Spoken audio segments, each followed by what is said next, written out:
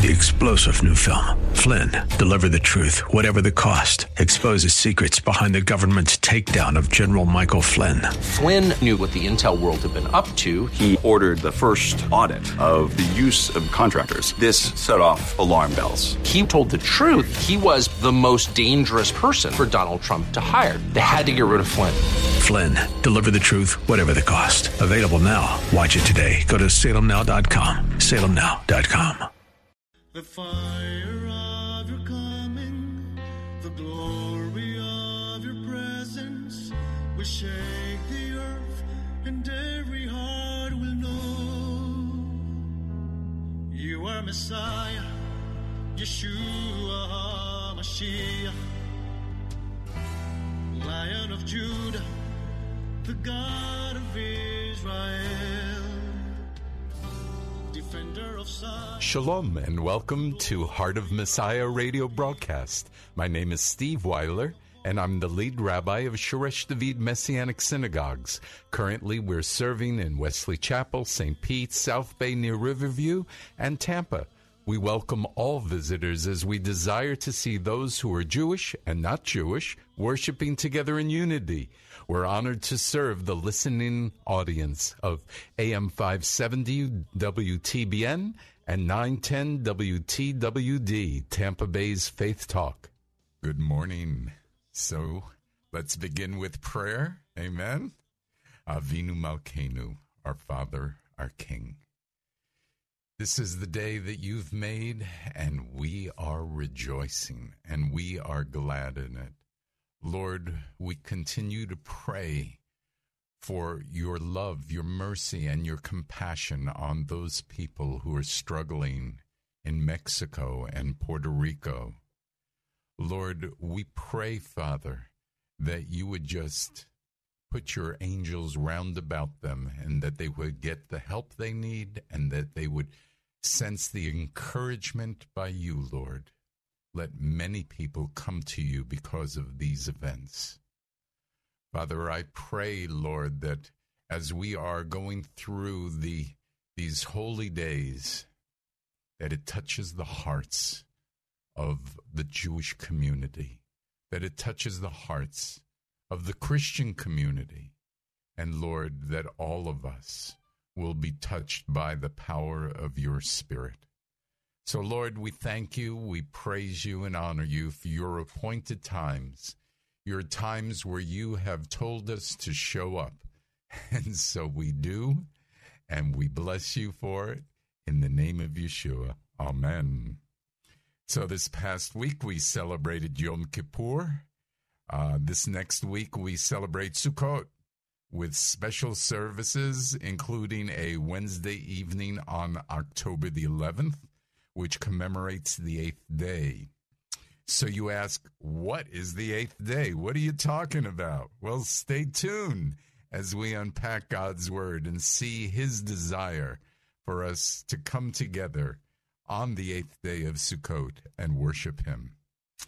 So this is also a great time for one of our rabbis to come visit your church and speak on how these appointed times are important to Christians. So email me and we'll set it up, rabbi@heartofmessiah.org, or call Karen, 813-831-5673. She can also send out your remaining schedule for the Holy Day services. We really thank people for coming and visiting. It is definitely a blessing to meet new people and to fellowship, and so it's great. During this week, we celebrate Sukkot, the Feast of Tabernacles or Booths. We build one of these large sukkah in front of our synagogue. So come by this Wednesday, October 4th, with your children and your grandchildren and help us decorate. All right. Bring palm branches and plastic or paper fruits and other festive decorations, and we'll worship and fellowship, and we'll be eating pizza. How can you lose, right? Join us. Begins at 5:30 Wednesday evening. Our address is 4320 Bay to Bay Boulevard in South Tampa, 33629. You can check us out on the web, shoreshdavid.org. We love visitors. Come and bring your Jewish friends. So Sukkot. Sukkot, like many of the holy days, has many names which kind of describe what it's all about. So there's Chag HaAsif, which is the festival of ingathering, or Chag HaSukkot, the festival of booths. Then there's Hehag, which is just the festival. There's Chag Hashem, the festival of the Lord. And there's Zeman Simchatenu, which is the time of our rejoicing. So we pick up with Sukkot in Leviticus 23, starting with verse 34. It says, "Speak to the children of Israel, saying, the 15th day of the 7th month shall be the Feast of Tabernacles for 7 days to the Lord. On the first day, there shall be a holy convocation," or a service, right? "You shall do no customary work on it. For 7 days you shall offer an offering made by fire to the Lord. On the 8th day you shall have a holy convocation," again, another service. "And you shall offer an offering made by fire to the Lord. It is a sacred assembly, and you shall do no customary work on it." Well, I think to simplify this, this portion of Scripture says that on the first day and on the 8th day, we're to do no work and we are to have services. So, come. What can I tell you? All right. It'd be a blessing to have you come and join us. And then in verse 40 it says, "And you shall take for yourselves on the first day the fruit of beautiful trees, branches of palm trees, boughs of leafy trees, and willows of the brook. And you shall rejoice before the Lord your God for 7 days. You shall keep it as a feast to the Lord for 7 days in the year. It shall be a statute forever in your generations." By the way, how long is forever? Oh, okay, good. "You shall celebrate it in the 7th month. You shall dwell in booths for 7 days. All who are native Israelites shall dwell in booths, that your generations may know that I made the children of Israel dwell in booths when I brought them out of the land of Egypt. I am the Lord your God." So Moses declared to the children of Israel the feasts of the Lord. So we are to live in booths if we're Israelites. Those of us who are not, we still put up booths, and it's a wonderful thing. We decorate these booths with beautiful branches of palm trees and leafy trees, and we see here that this is a statute forever. So there's no stopping it. In fact, we will see that when Messiah returns, that'll be kind of the last Sukkot in a sort of everlasting way. But we'll look at that in a moment. The roof of our temporary dwelling is open so that we can see the stars and we can understand that we are to rely on God as our real covering. Sukkot is another holy day where you connect the dots between the Hebrew Scriptures and the New Covenant. In fact, I just love the way these dots connect. So when I read this scripture, which I've read a number of times on the show, remember that the word salvation in Hebrew is Yeshua. Okay, we got that? Isaiah 12:2. "Behold, God is my salvation. I will trust and not be afraid, for God the Lord is my strength and my song. He also has become my salvation," my Yeshua. "Therefore, with joy, you will draw water from the wells of Yeshua." salvation. Oh, this to me, that's one of the more amazing scriptures, because in Yochanan and John, in the New Covenant, John 7:37 and 38, on the last day of the great day of the feast, which refers to Sukkot, Yeshua, Jesus, stood and cried out, saying, "If anyone is thirsty, let him come to me and drink. Whoever believes in me, as the scripture says, out of his innermost being will flow rivers of living water." Look, as Yeshua was saying this, besides Isaiah 12, which I just read, there are other scriptures which I'm sure the people, when they heard Yeshua, they were thinking of these scriptures like Isaiah 44:3, "For I will pour water on the thirsty land and streams on the dry ground. I will pour my spirit on your offspring and my spring and my blessings on your descendants." Or Isaiah 58:11, "Then Adonai will guide you continually, satisfy your soul in drought and strengthen your bones. You will be like a watered garden, like a spring of water whose waters never fail." Or Ezekiel 47:1 through 12 talks about the river of life. Or Zechariah 14:8, where it talks about, "Moreover, in that day, living waters will flow from Jerusalem." Look, during this feast of Sukkot in the first century, the Jewish people took part in a water drawing ceremony, celebration on the last day of the feast. Picture this. They would go down to the pool of Siloam, draw water, and bring it to the Temple Mount. They would pour out the water and recite Isaiah 12, "With joy you shall draw waters out of the wells of salvation."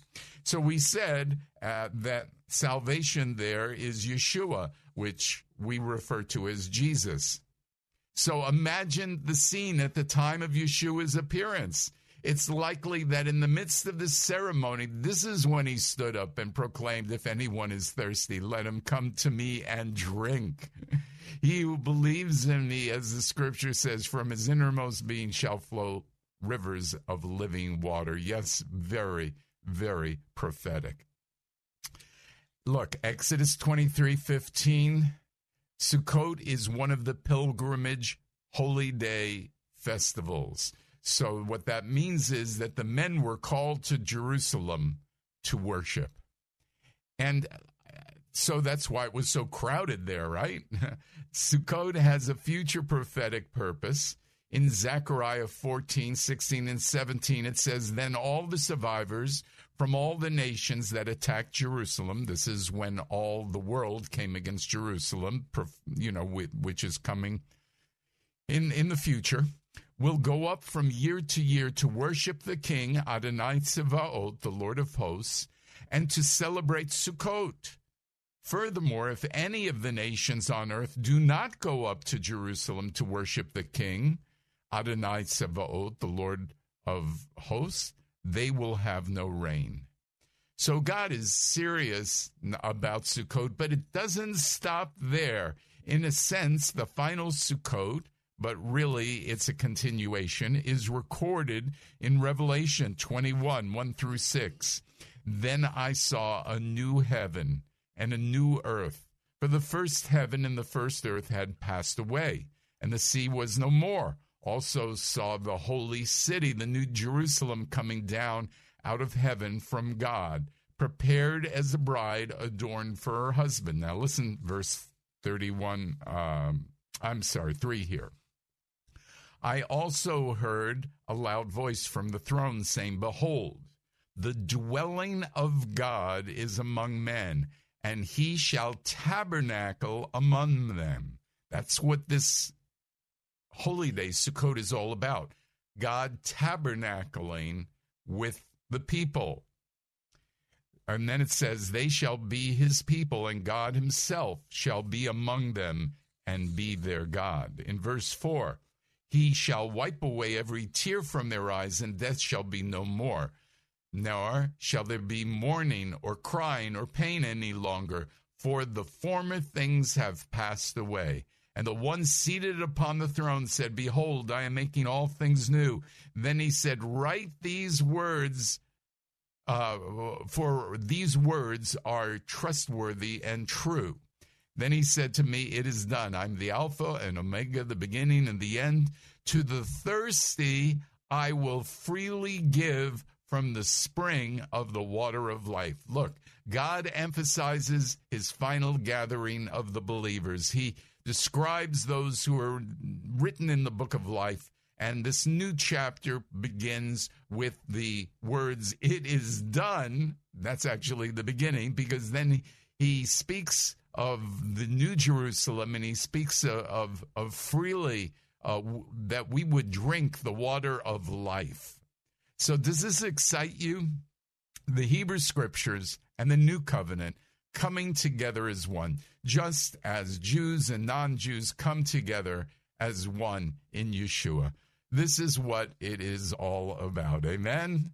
Sukkot was always known as the holy day that commemorates God dwelling with his people.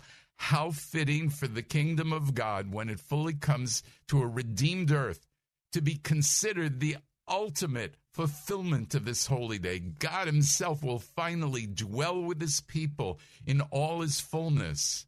The Sukkah of God will be among men when Messiah Yeshua dwells as the ruler of the 1,000-year Messianic kingdom. And remember, if any man thirsts, let him come to Yeshua and drink. Certainly a reason for great joy. Now, there are other things that you might consider.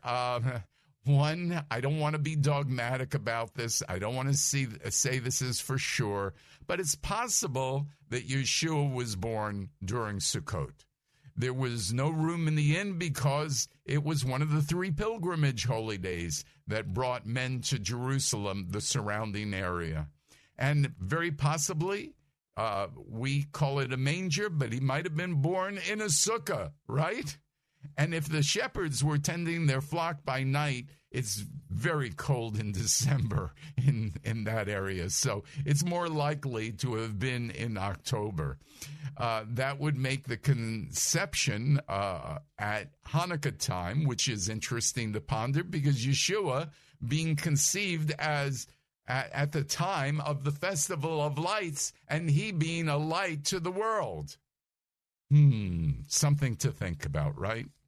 Some traditions, both in the Jewish community as well as the Messianic community, is to have each evening of the feast a service using a lulav and etrog. Now, the lulav is a palm branch along with myrtle and willow that are combined. Also, the etrog, which is a fruit, a citron fruit, looks like a lemon, they are wrapped together in order to be handheld for waving in every direction, symbolizing the harvest and God's omnipresence over his world. It is also a tradition teaching that each of the species parts of the lulav represents a different kind of person. And by the way, when I say tradition, it means that it is not from Scripture. But I think that it's interesting to hear some of the traditions as well. So that's what I'm giving you. The etrog, remember the fruit, which tastes sweet and has a delightful aroma, represents a person with knowledge of the Torah and good deeds. The lulav, which comes from a date palm, has a fruit that tastes sweet but has no fragrance. Hence, some people have knowledge but no good deeds. The myrtle is just the opposite, having nice fragrance yet no taste, which represents good deeds without true knowledge. And the willow, since it possesses neither taste nor smell, represents the person who lacks both knowledge and deeds. Though this doesn't seem to have a real purpose in the explanation, for us perhaps it's a reminder that faith without works is dead, James 2:17. So remember, as we finish talking about these fall-appointed times, that they are a picture for us to think about expectantly. The spring holy days have been fulfilled. The fall holy days have not been yet fulfilled. What do I mean? Well, Rosh Hashanah, the shofar blast, and the Lord returns. Yom Kippur, the final moment in time to accept Yeshua, the final atonement for your sins. And Sukkot, God gathers up in order to tabernacle with his people. And what a beautiful thing that God brings us all into to be with him. Fantastic, isn't it? One day we will see these holy days and we will understand that they too have been fulfilled. As a personal spiritual review, these appointed times could represent our daily lives with the Lord. And those of you who have heard my teaching on the R's, I have 9 R's that I believe describe spiritually, in a sense, Rosh Hashanah, Yom Kippur, and Sukkot. So this is the way it goes. Rosh Hashanah, we are to reflect as we get quiet before the Lord. Rosh Hashanah, we are to recognize our sins. Rosh Hashanah, we are to repent of our sins. Yom Kippur, we are redeemed as our sins are forgiven. Reconciled. Yom Kippur, we are reconciled to God and to man. Yom Kippur, we are to receive God's love and mercy. Sukkot, we are to rejoice in the Lord. Sukkot, we are to remember the Lord. And Sukkot, we are to retell about the Lord's love. So those are my 9 R's. And you know what? The results are 3 more R's. We become renewed. We become refreshed. And we become revived. So I just think that is very, very, very exciting. Well, we've come to the end of the program today, and there are a couple things I would mention to you. If you'd like to get a copy of the 9 R's, which helps summarize the holy days from a personal spiritual application, please just ask Karen to email them to you. She'll be happy to do it, no cost. This, as I've said to you the past few weeks, is a great time for one of our rabbis to come and visit your church and speak on these appointed times. You've heard it, but the people in your church haven't, and maybe your pastor even doesn't know or hasn't received this information. So email me and we'll set it up. Email me at rabbi@heartofmessiah.org or call Karen at 813-831-5673. And she'll not only send you out the remaining schedule of the Holy Day service, but she can set up one of our rabbis to come to your church. We'd love to do this. Finally, come by this Wednesday with your children and grandchildren. That's October 4th. Help us to decorate the sukkah. Bring palm branches and plastic or paper fruits and other festive decorations. We'll fellowship and we'll eat pizza together. Join us. It begins at 5:30 this Wednesday. Our address is 4320 Bay to Bay Boulevard in South Tampa, 33629. Don't forget Wednesday 11th, our 8th day service, and Saturday, October 14th. We'll talk about that next week. That's our Simchat Torah service. Check us out on the website, shoreshdavid.org. We'd love for you to bring Jewish friends. I pray that you will grow in your desire to have a heart like the heart of Messiah. Let's pray. Abba, Father, teach us your ways so that our hearts would be hearts of flesh and not of stone. May our words and actions always reflect the heart of Messiah, so that everyone who meets us will know that Yeshua is our Messiah and King. You are Messiah, Yeshua HaMashiach, Lion of Judah, the God of Israel.